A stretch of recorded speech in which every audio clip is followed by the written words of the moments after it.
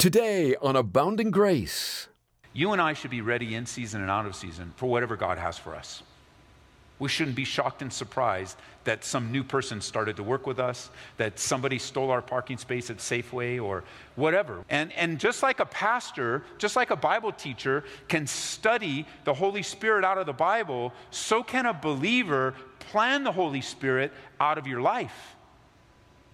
And be so caught up in your own plans and your own thoughts and whatever's on your plate today that you're not open like Jehu is to the sudden work of God in your life. This is amazing grace. This is unfailing love. That you would take my place.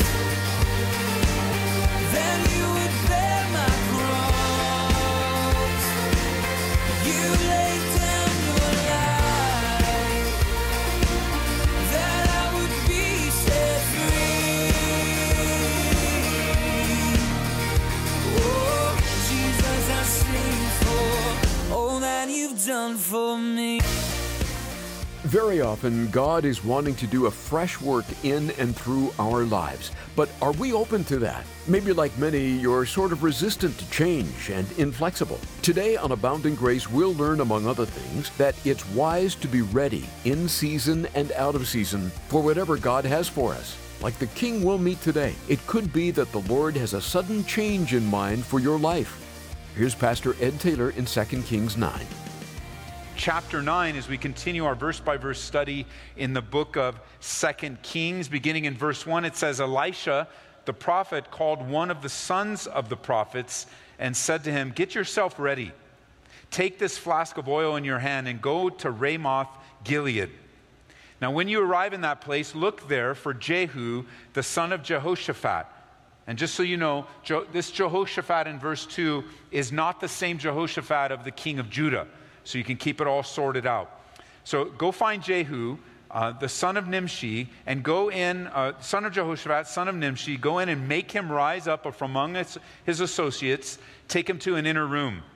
Then take the flask of oil, pour it on his head and say, "Thus says the Lord, I have anointed you king over Israel." Then open the door and flee, and do not delay. And so the young man and the servant of the prophet went to Ramoth Gilead. And when he arrived, there were the captains of the army sitting, and he said, "I have a message for you, O commander." And Jehu said, "For which one of us?" And he said, "For you, commander." And then he arose, went into the house, poured the oil on his head, and said to him, "Thus says the Lord God of Israel, I have anointed you king over the people of the Lord, over Israel. You shall strike down the house of Ahab, your master, and I may avenge the blood of my servants, the prophets, and the blood of all the servants of the Lord at the hand of Jezebel. Verse 8. For the whole house of Ahab shall perish, and I will cut off from Ahab all the males in Israel, both bond and free. And I will make of the house of Ahab like the house of Jeroboam, the son of Nebat, and like the house of Baasha, the son of Ahijah. The dog shall eat Jezebel in the vicinity of Jezreel, and there shall be none to bury her. And he opened the door and fled. Can you imagine that? Just go in, take care of business, and get out. Verse 11. Then Jehu came out to the servants of his master, and one of them said, "Is all well? Why did this madman come to you?"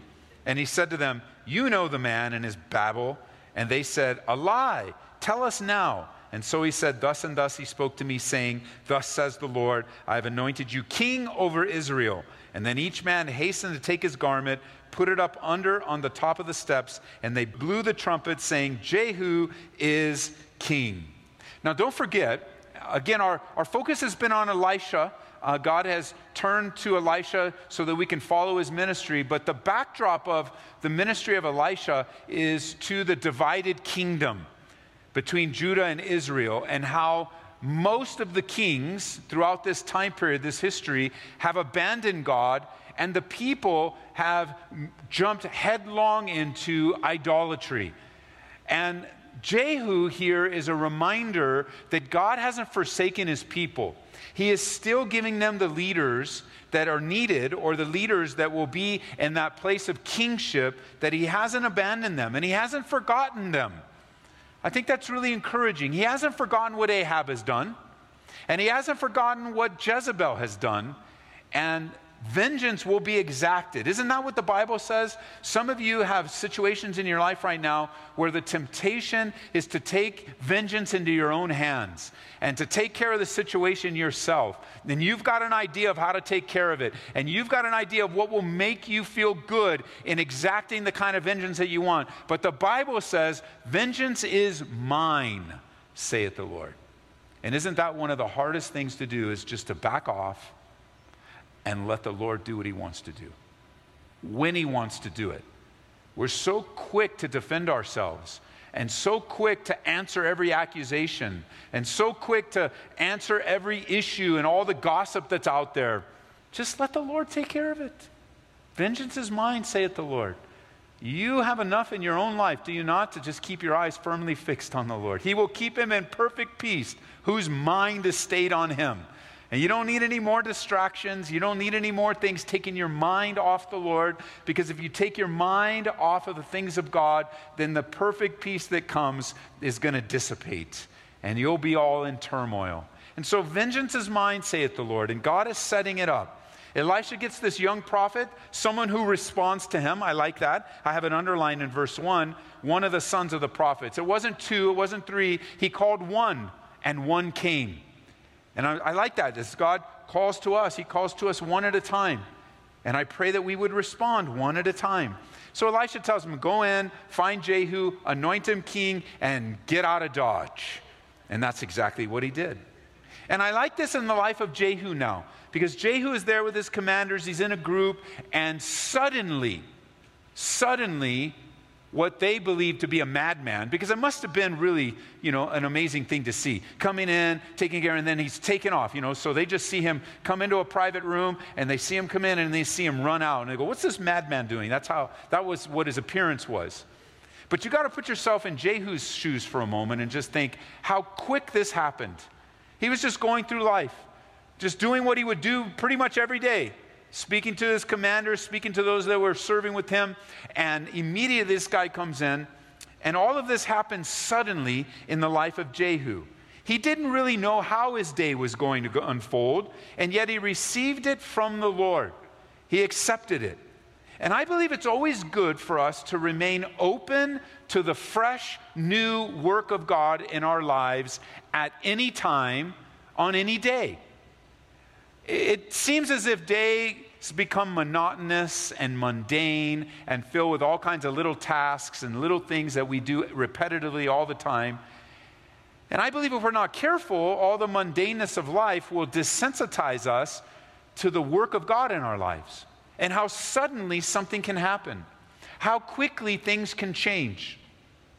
And it's always good to remain open to the work of God in our lives at any moment, because his will is not something that we can schedule into our lives. It's not that Jehu can say, okay, we're going to go through this, we're going to have this meeting, and then out of the blue, this madman's going to come in and anoint me king. We'll put that at 1 o'clock. It's not like we need to be open. Jot this down. Let me read it to you. Jot it down. In 2 Timothy chapter 4, Paul tells young Timothy something that is very good for us to be reminded. Listen. 2 Timothy chapter 4, verse 2. He says, preach the word, be ready in season and out of season. Convince, rebuke, exhort with all long suffering and teaching. He tells young Timothy, in the ministry, Timothy, be ready in season and out of season to preach the word. Stay in a place of readiness. And the idea of in season and out of season is when you expect it and when you don't expect it. When you're ready for it, when you're kind of expecting something to come, and be ready for the appointments, but also be ready when it's not an appointment, when something happens suddenly, where the Holy Spirit descends upon you and has a new fresh work for you, or a new direction, or you were going in one direction and God says, I want you to go in this direction, or you had an appointment but then your schedule had to change. And just be ready in season and out of season. I like that phrase. It's something that I impress upon the men and women that serve alongside of me often. be ready in season and out of season. What that looks like for a young man that wants to move into the ministry and wants to maybe become a teacher or exercise the gift of teaching, I tell them, and I say that you should be ready at any time to take your Bible, open it up, and share from it without any notes. You should be able to open up the Bible, read a scripture, give the sense of it, and just, you go, I don't know, Ed, I'm not sure. I don't know. I don't know what it says, and I'm not sure what, you just depend upon the Holy Spirit. Sometimes you can be so over-prepared that you're more dependent upon your notes than you are the Holy Spirit. Not that your notes couldn't be used by God. Of course they could, because you were praying and preparing them at some time. And yet, the moment, God is always moving in the moment. And I'm reminded of that in my own life, because as a pastor, in order to accomplish all that I want to accomplish, in order to have appointments and to meet with people, and in order to do all the things that are really fun in the ministry, I have to study really, really hard. And one of the things that I like to do is I like to get ahead in my studies. I like to be a few weeks ahead, because first of all, I don't operate very well last minute. I don't like that pressure. Some of you love the last minute. I don't thrive on the last minute. I like to be prepared and ready. And so I prepare weeks in advance. And I'm praying in the moment, and I'm going through the text, and I'm jotting down the notes, and then right before I deliver it, I pull it out, I edit it up, I prepare it but then when I deliver it, whether it's in this congregation, or I have the privilege of being at a conference, or doing a workshop, or even teaching at another church, I want to be in the moment, because the group is different. I'm praying for you when I'm studying, but I don't know who's going to be here. I don't know what's going on in your life on this particular day, in this particular moment. And then there's the thought of, man, this is going to be on the internet, so somebody's going to be listening to it at any time during the day or night.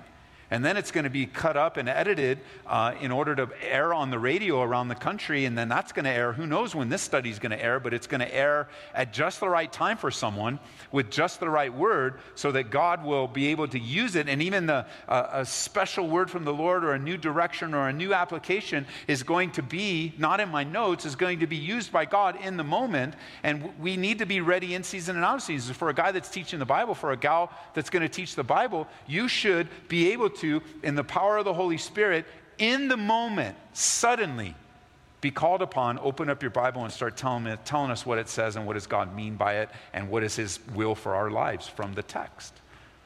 We should be able to do that. We shouldn't be so caught up in... Now, don't misunderstand me. I do believe the Bible teaches us to study, to show ourselves approved, but I have met people that have studied the Holy Spirit right out of the Bible.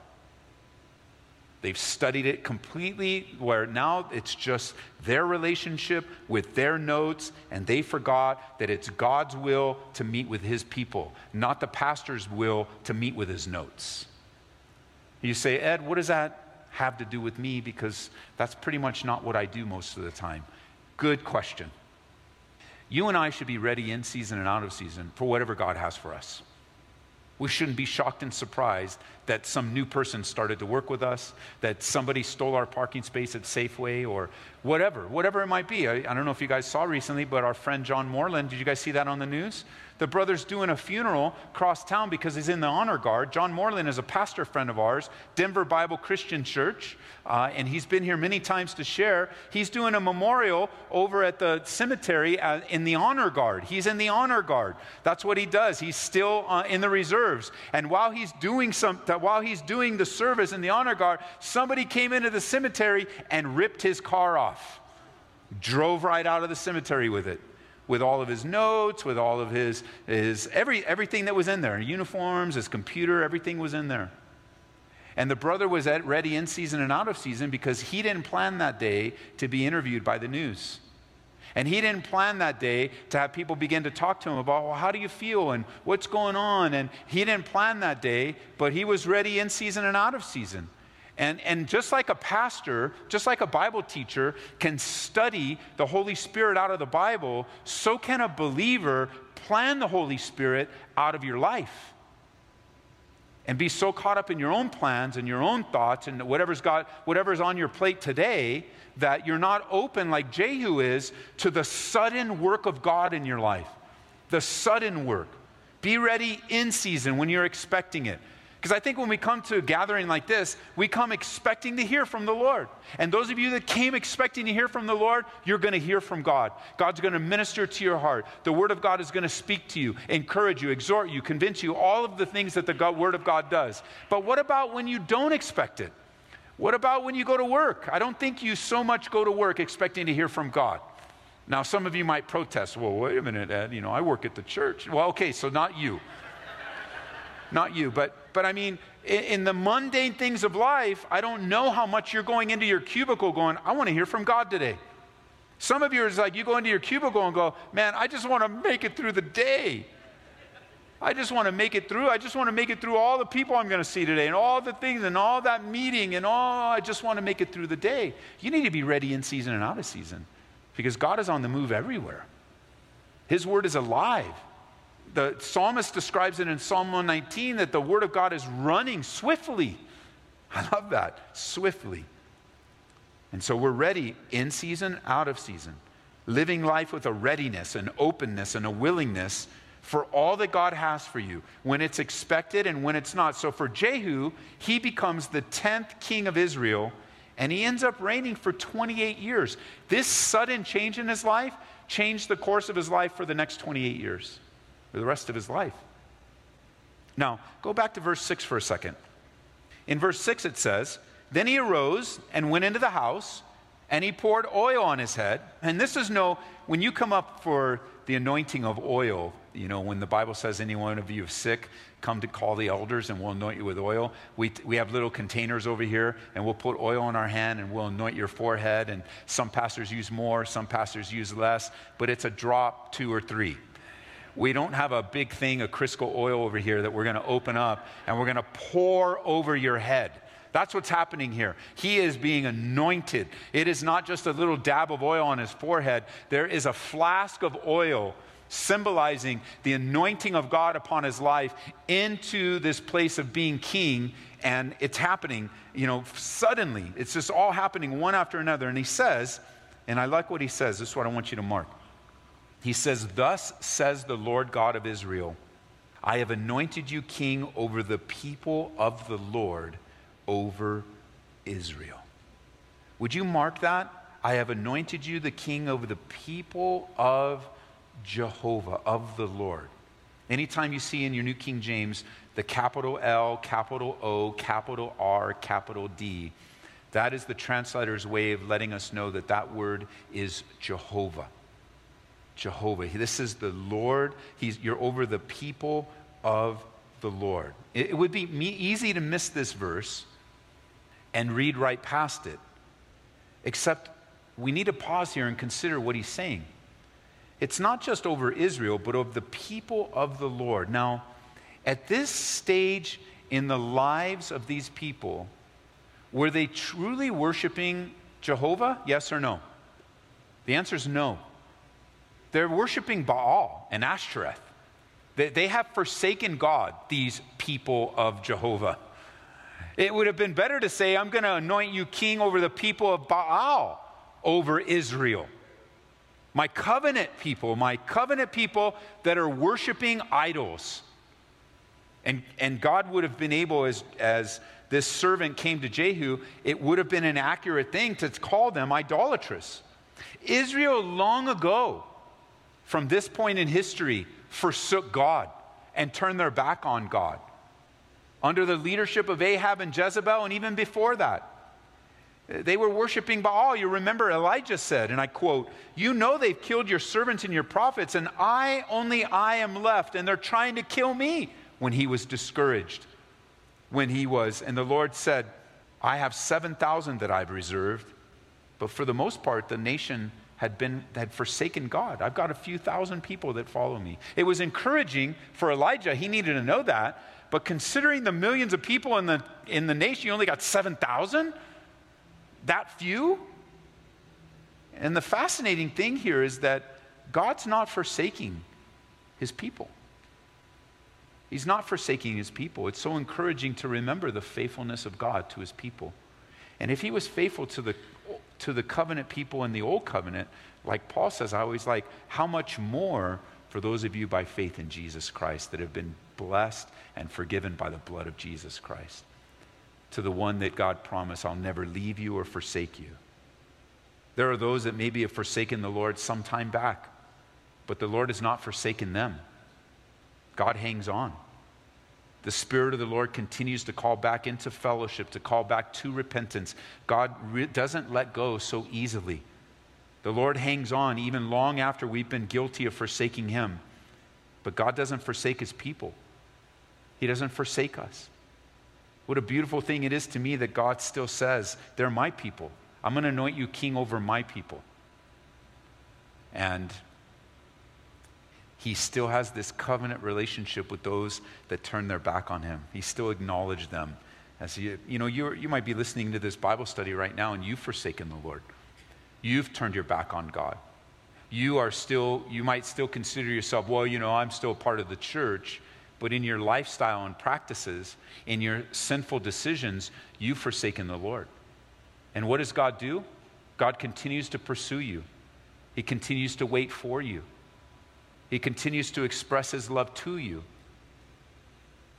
And the problem is that as you forsake God, you think it's not going to end in some kind of consequence. That you can always come back. God will always forgive me. I know if I sin, God will always forgive me. Yeah, yes, you're right. In the blood of Jesus Christ, God will forgive you. But the consequences, they don't go away so quickly. And God's forgiveness comes so quickly, but the people you're burning and the people you're messing around with and the people you're hurting, they're not so quick to forgive. It's painful for them what you're doing. It's painful the decisions you're making. And yet we're reminded that God, he sets the pattern. And remember in verse 7, he was told, this is what you need to do, Jehu. You need to strike down the house of Ahab and go after Jezebel. And what's going to happen to Jezebel?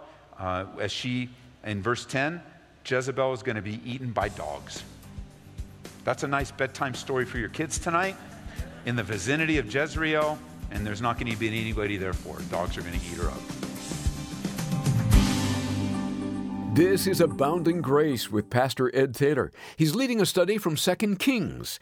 You can find our studies online at aboundinggraceradio.com. And they're accessible through our app, too. Just do a search for Ed Taylor in the App Store or Google Play, and look for us wherever you get your podcasts. Here in the month of December, we picked out a timely resource we think you'll enjoy and get a lot out of. It would even make for a great Christmas gift. It's called The Case for Christmas. So, who was in the manger that first Christmas morning? Not everyone agrees on the answer to that. If he was the divine Son of God, how do you know for sure? Well, Lee Strobel investigates in The Case for Christmas, and we'll send it to you when you support Abounding Grace with a gift of $25 or more today. Please make your request by phone at 877-30-GRACE or order it online at calvaryco.store. Also remember that it's through your support that we're able to bring Abounding Grace to the radio every day. With your help, countless thousands of people are hearing the truth of God's Word all over the nation and the world, at a time in human history where they really need to hear it too. We can be reached toll-free at 877-30-GRACE, or you can make a donation online at aboundinggraceradio.com. We have a little bit of time left, so let's see what's coming up tomorrow on Abounding Grace. You and I, those of us that are born again, you do not need a pastor to tell you of your own sin. You don't need a pastor to tell you. The Holy Spirit lives in you and continually reminds you of the sin in your life. Continually reveals it to you. It might start with a soft whisper, and it might move forward and be a loud voice. What are you doing? And why are you doing this? And don't go there. And what are you doing here? And on the voice of God comes. But there does come a place where you and I can so stifle the Holy Spirit, we can so grieve the Holy Spirit, that our own conscience will be seared, like the Bible says, like with a hot iron, and we become numb to the regularity and habitual sin in our lives. And what you call peace actually is just a numbness of your life and your distance from God. How can there be peace with that in your life? Is a question we have to ask ourselves. How can you truly enjoy the peace that passes all understanding with that in your life? We'll ponder over that very question tomorrow on Abounding Grace when Pastor Ed Taylor returns to 2 Kings chapter 9. This is amazing grace. This is unfailing love. That you would take my place. That you would bear my cross. You laid down your life. That I would be set free. Oh, Jesus, I sing for all that you've done for me. Abounding Grace is brought to you by Calvary Church, Colorado, here in Aurora.